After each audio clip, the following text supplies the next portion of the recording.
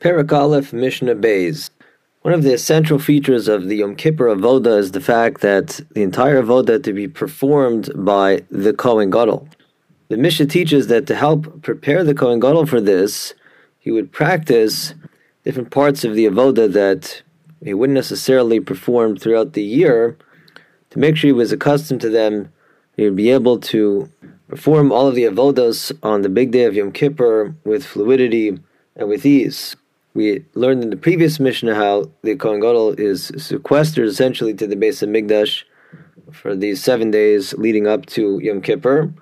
During this time, he would practice for the Avodas. The Mishnah says, Kol Shivas HaYomim, throughout the 7-day period prior to Yom Kippur, the Kohen Gadol would make sure to practice the following specific Avoda tasks that he will have to perform on the big day in Yom Kippur.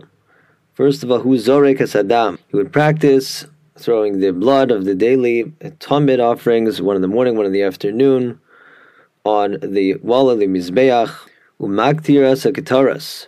And he would burn the daily Ketaras offering, Umeitiv Esaneros, and refresh the lamps of the menorah, meaning you'll clean out the ash of the burnt out wicks from the previous day. According to the Rambam, Hatavas Haneros includes actually lighting the menorah as well. And finally, Umakriv es harosh ves haregel. The Kohen Gadol on each of these 7 days would practice offering the head and the right hind leg of the Tamid offerings, meaning throwing those to the fire on top of the Mizbeach. The Tosas Yom Tov, based on the Rambam, explains that actually we would practice by throwing all of the limbs in. The Mishnah just mentions these limbs, the head, the right hind leg, for they were thrown in the fire first.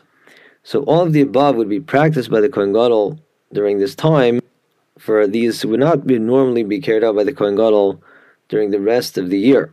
But the Mishnah explains that Ushar Kol Hayomim Imratza Lahakriv Makriv.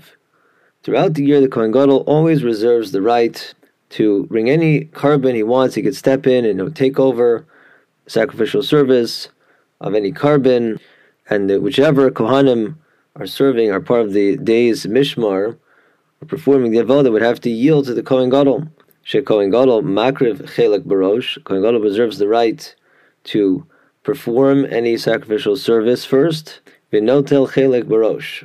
In addition, he reserves the right to take any portion of any carbon, meaning a portion that would have otherwise gone and been distributed among the Kohanim. The Kohen Gadol can always come in and take any portion of that for himself.